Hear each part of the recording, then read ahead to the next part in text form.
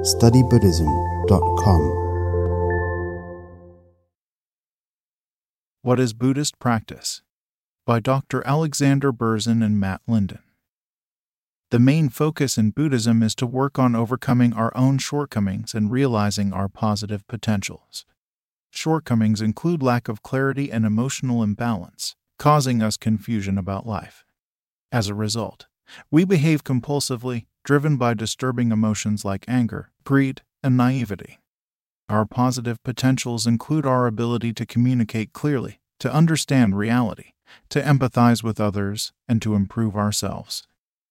The starting point of Buddhist practice is to calm our minds and be mindful, which means constantly remembering to be aware of how we're acting and speaking with others, and how we're thinking when we're alone. It's not that we just observe them and leave them as they are. When we stay mindful, we can discriminate between what is constructive and what is destructive. This isn't self-preoccupation. We actually become more caring and open to others. The purpose of our introspection and self-awareness is to find the causes of our problems. External factors and people certainly provide the circumstances for our difficulties to arise, but the Buddhist approach is to try and identify the deeper causes, and for this we need to look at our own minds. Our mental habits, as well as our positive and negative emotions, affect the way we experience life.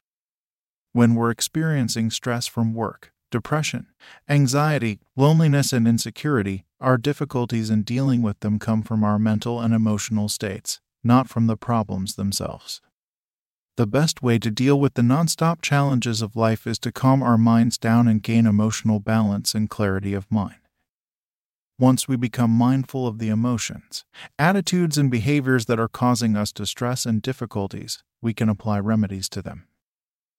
All of us care about our physical hygiene, but it's just as important to take care of our mental state. To develop emotional hygiene, we need to stay mindful of three things.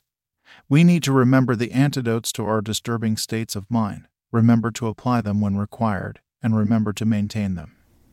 In order to remember all of the antidotes, we should, firstly, learn what they are. Secondly, we need to contemplate them until we understand them correctly, know how to apply them, and are convinced that they'll work.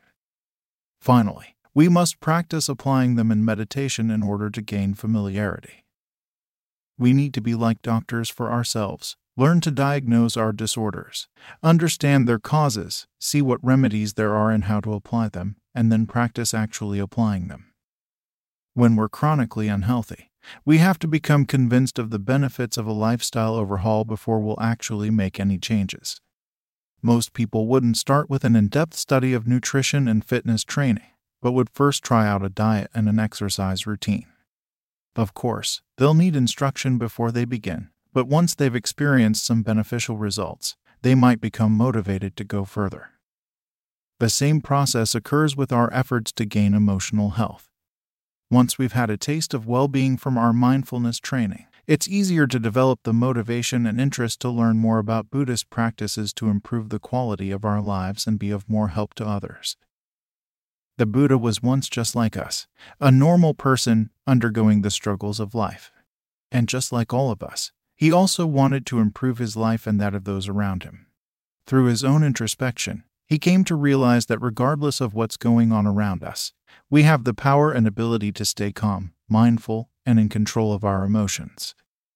This, what the Dalai Lama likes to call emotional hygiene, is something that transcends boundaries of culture and religion because it goes to the heart of what we all desire: a happy and peaceful life, free of problems.